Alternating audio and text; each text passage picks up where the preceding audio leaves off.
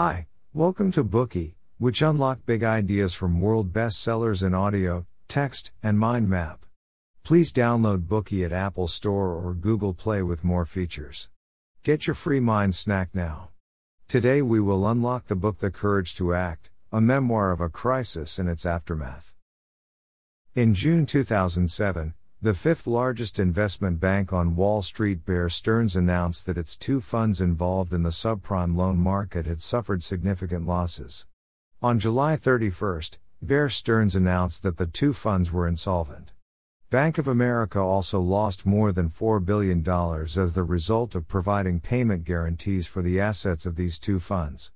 In August, BNP Paribas announced the freezing of three investment funds facing losses in the U.S. subprime market, signaling the subprime crisis had officially arrived like an earthquake. However, this was just the prelude to a more serious global economic crisis. The author of this book, the then Federal Reserve Chairman Ben S. Bernanke, struggled at the forefront of this economic crisis. Let's first understand what the Federal Reserve is. The Federal Reserve is the central bank of the United States. It was established in 1913 by the former U.S. President Woodrow Wilson to serve as a lender of last resort in case of a financial crisis, lending money to commercial banks to help them weather the crisis. Today, the board has 7 members, including a chairman, a vice chairman, and 5 other executive directors. All of them are appointed by the president and confirmed by the Senate to serve 14-year terms.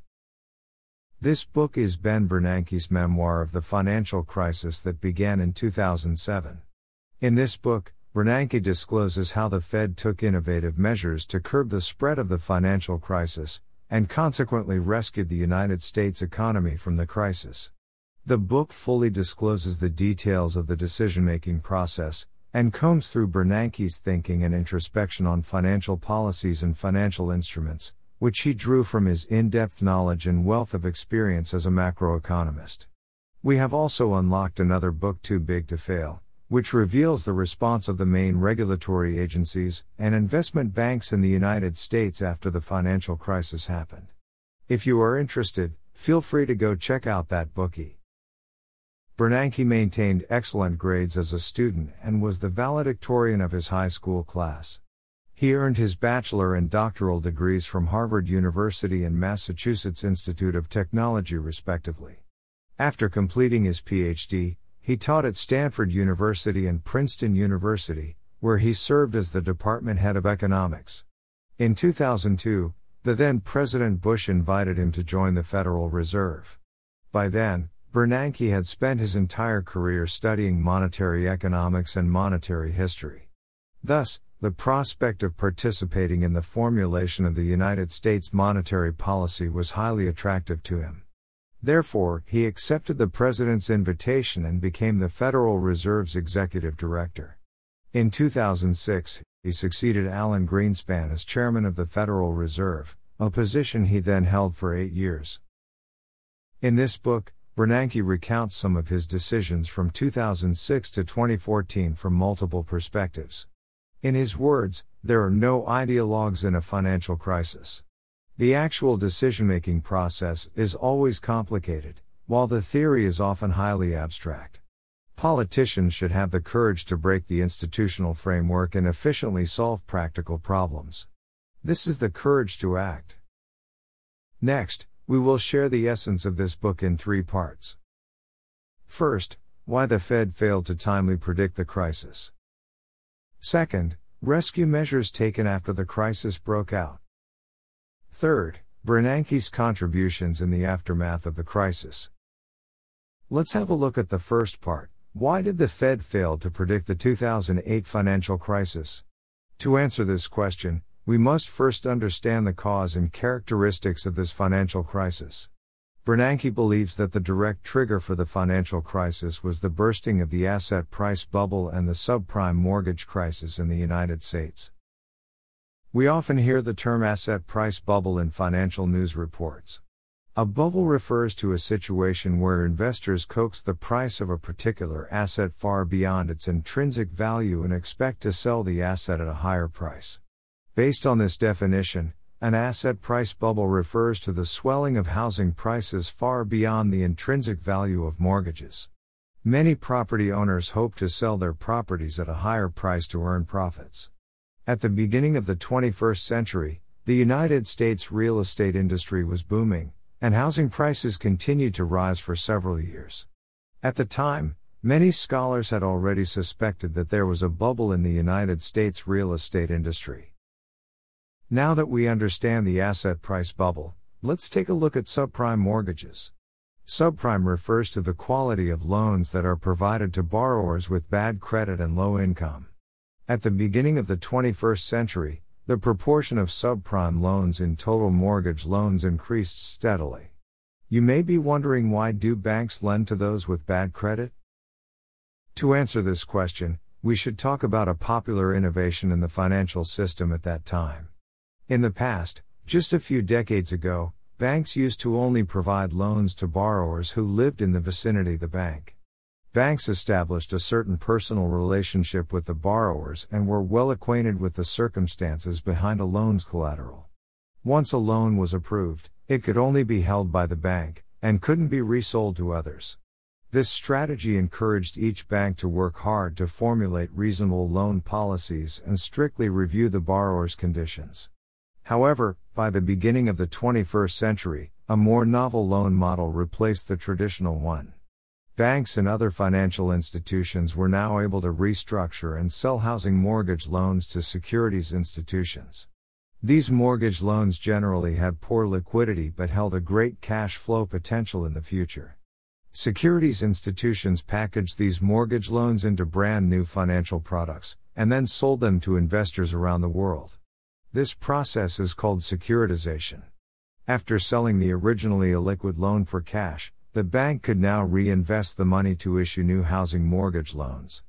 As long as the people who applied for the loans continued to pay back the loans, this process could be maintained, and all the participating institutions could collect commissions from it. This model seemed beneficial to all parties involved, but it hid a potential danger. It facilitated irresponsible lending. Since loan issuers were able to resell the loans, they were less concerned about the quality of the loans, and cared more about getting people to apply for loans from them and earn commissions. This wrong incentive enabled many borrowers with poor credit ratings to obtain loans. Due to the low interest rate of these loans and the prosperity of the real estate market at that time, many houses required extremely low down payments.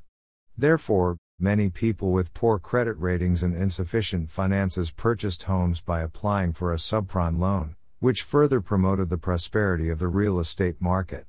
Many politicians were also happy to see this phenomenon. They interpreted it as the realization of the American dream of homeownership. There was another key reason as to why financial institutions relaxed the requirements for borrowers. People generally believed that housing prices would continue to rise.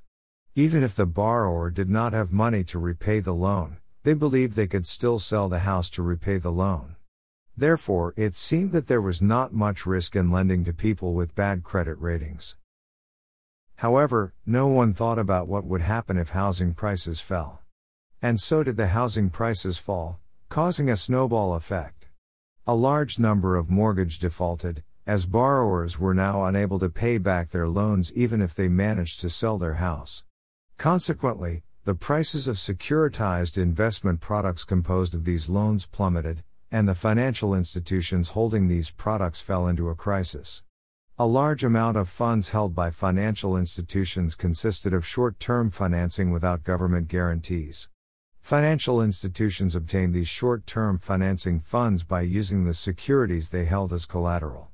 Once the price of securities plummeted, lenders that provided short-term financing had to reconsider the risk of these securities used by borrowing institutions as collateral. As a result, lenders reduced or stopped lending, causing all financial institutions that held subordinated loan securities to go bankrupt, and this sparked a panic within the financial system. The financial crisis that Bernanke faced was triggered directly by falling housing prices. Now we have learned how the asset price bubble and subprime mortgages led to the financial crisis. Next, let's answer the most critical question: Why did the Federal Reserve fail to predict the crisis? Actually, in 2005, the sustained and rapid rise in housing prices caught the attention of the Federal Reserve, and there were internal debates on this issue. Some people thought there was indeed a bubble in the U.S. real estate market, because housing prices were rising much faster than rental prices. Opponents believed that the rise in housing prices was reasonable and that it reflected the increase in consumer income and confidence. They believed that even if there was a bubble, it was only partial and subject to the location. In the end, most of the policymakers involved in that discussion agreed to downplay the risks. Bernanke admitted, "Clearly, many of us at the Fed, including me, underestimated the extent of the housing bubble and the risks it posed." In 2006, the Federal Reserve noticed a slowdown in the growth of the real estate market, but they believed that this cooling down of the real estate market was a good thing, and that it could flatten the bubble. At the beginning of 2007, housing prices began to fall quickly, and mortgage default rates rose along with it. However, the Federal Reserve believed that the problem of subprime mortgage defaults would only affect the real estate industry, and at most have some impact on consumption. They had not yet seen the risks that subprime defaults would bring to the United States and global financial systems. This belief was one of the reasons why they did not foresee the subsequent financial crisis. Bernanke likens the financial crisis to a house that is hit by a hurricane. Two factors influence the degree of damage to the house. One is the external factor, which is the hurricane itself, and the other is the internal factor, which is the structure of the house. If the house does not have structural defects, then the hurricane will not cause large-scale damage no matter how strong it is. If the asset price bubble and the subprime loans were the external factors, then the United States financial system was the structurally flawed house. The biggest structural defects of the U.S. financial system was the lack of supervision, which was the more critical reason why the Federal Reserve failed to predict the crisis. Bernanke believes that financial regulation could have helped address the buildup of risks in real estate and mortgage markets. However, there were many loopholes in the U.S. financial supervision system before the crisis. First, there were the scattered supervisory responsibilities in the financial system. As the scope of supervisory responsibility was limited, no supervisory agency could have seen the big picture of the problem.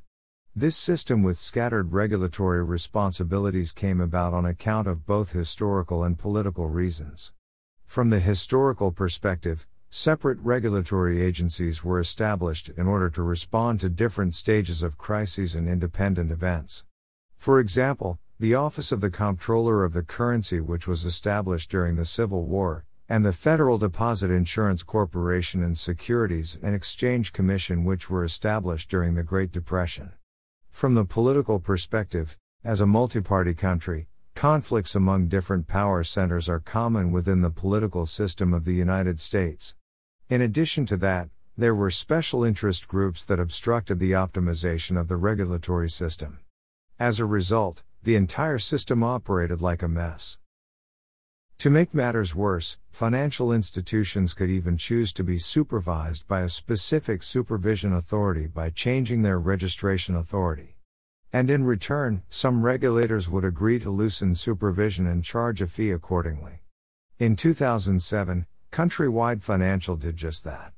This subprime institution, the largest in the United States, changed its subordinate Thrift Institutions Registration Authority in order to be supervised by the Office of Thrift Supervision, which assured them of looser supervision.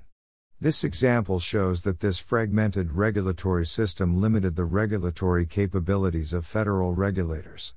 In 2005, almost 50% of the subprime loans in the United States were offered by unregulated mortgage loan companies. Even the supervisory power over mortgage-backed securitization was scattered among multiple institutions. This system allowed regulators to see only part of some problems, while obstructing their view on other issues. Besides the problems caused by decentralized regulatory responsibilities, the United States financial regulators had to deal with various agendas of special interest groups. As a result, regulators are often subject to political pressure and have to relax regulations. For example, in 2005, regulators issued guidance to control risks posed by smaller banks that issued or held too many commercial real estate loans. However, the guidance was strongly opposed by community bankers, because their profits depended heavily on commercial real estate loans. This was followed by political pressure, so regulators had to guarantee the relaxation of requirements for community banks. Fragmented and chaotic regulatory landscape allowed many financial institutions to avoid oversight. Even as the Fed chairman, Bernanke did not necessarily know who was supervising who. When profit-seeking and unregulated financial institutions venture into new businesses and new markets, they tend to take their chances and neglect risk assessment and management. In the first decade of the 21st century, their reckless decisions spelled their own doom. Regulatory confusion, asset price bubbles, and subprime loan risks were like fuels mixed in a barrel, waiting to reach a sufficient temperature to explode. In August 2007, BNP Paribas announced the freezing of 3 investment funds as they were facing losses in the United States subprime market. Stock prices in the European market fell rapidly. These signals announced that an extremely destructive hurricane was coming. That concludes the first part of this bookie. Let's briefly summarize. The direct trigger of the financial crisis in the early 21st century was the asset price bubble and the subprime crisis in the United States. However, many at the Federal Reserve, including Bernanke himself, underestimated the impact of the asset price bubble and subprime loan defaults on the entire financial system. More importantly, the financial supervision system of the U.S. consisted of decentralized regulatory entities and loopholes that allowed special interest groups to push their agendas. These were the reasons behind the failure of the Fed to foresee the subsequent financial crisis. Today we are just sharing limited content. To unlock more key insights of world-class bestseller, please download our app. Just search for BOOKEY at Apple Store or Google Play. Get your free mind snack now.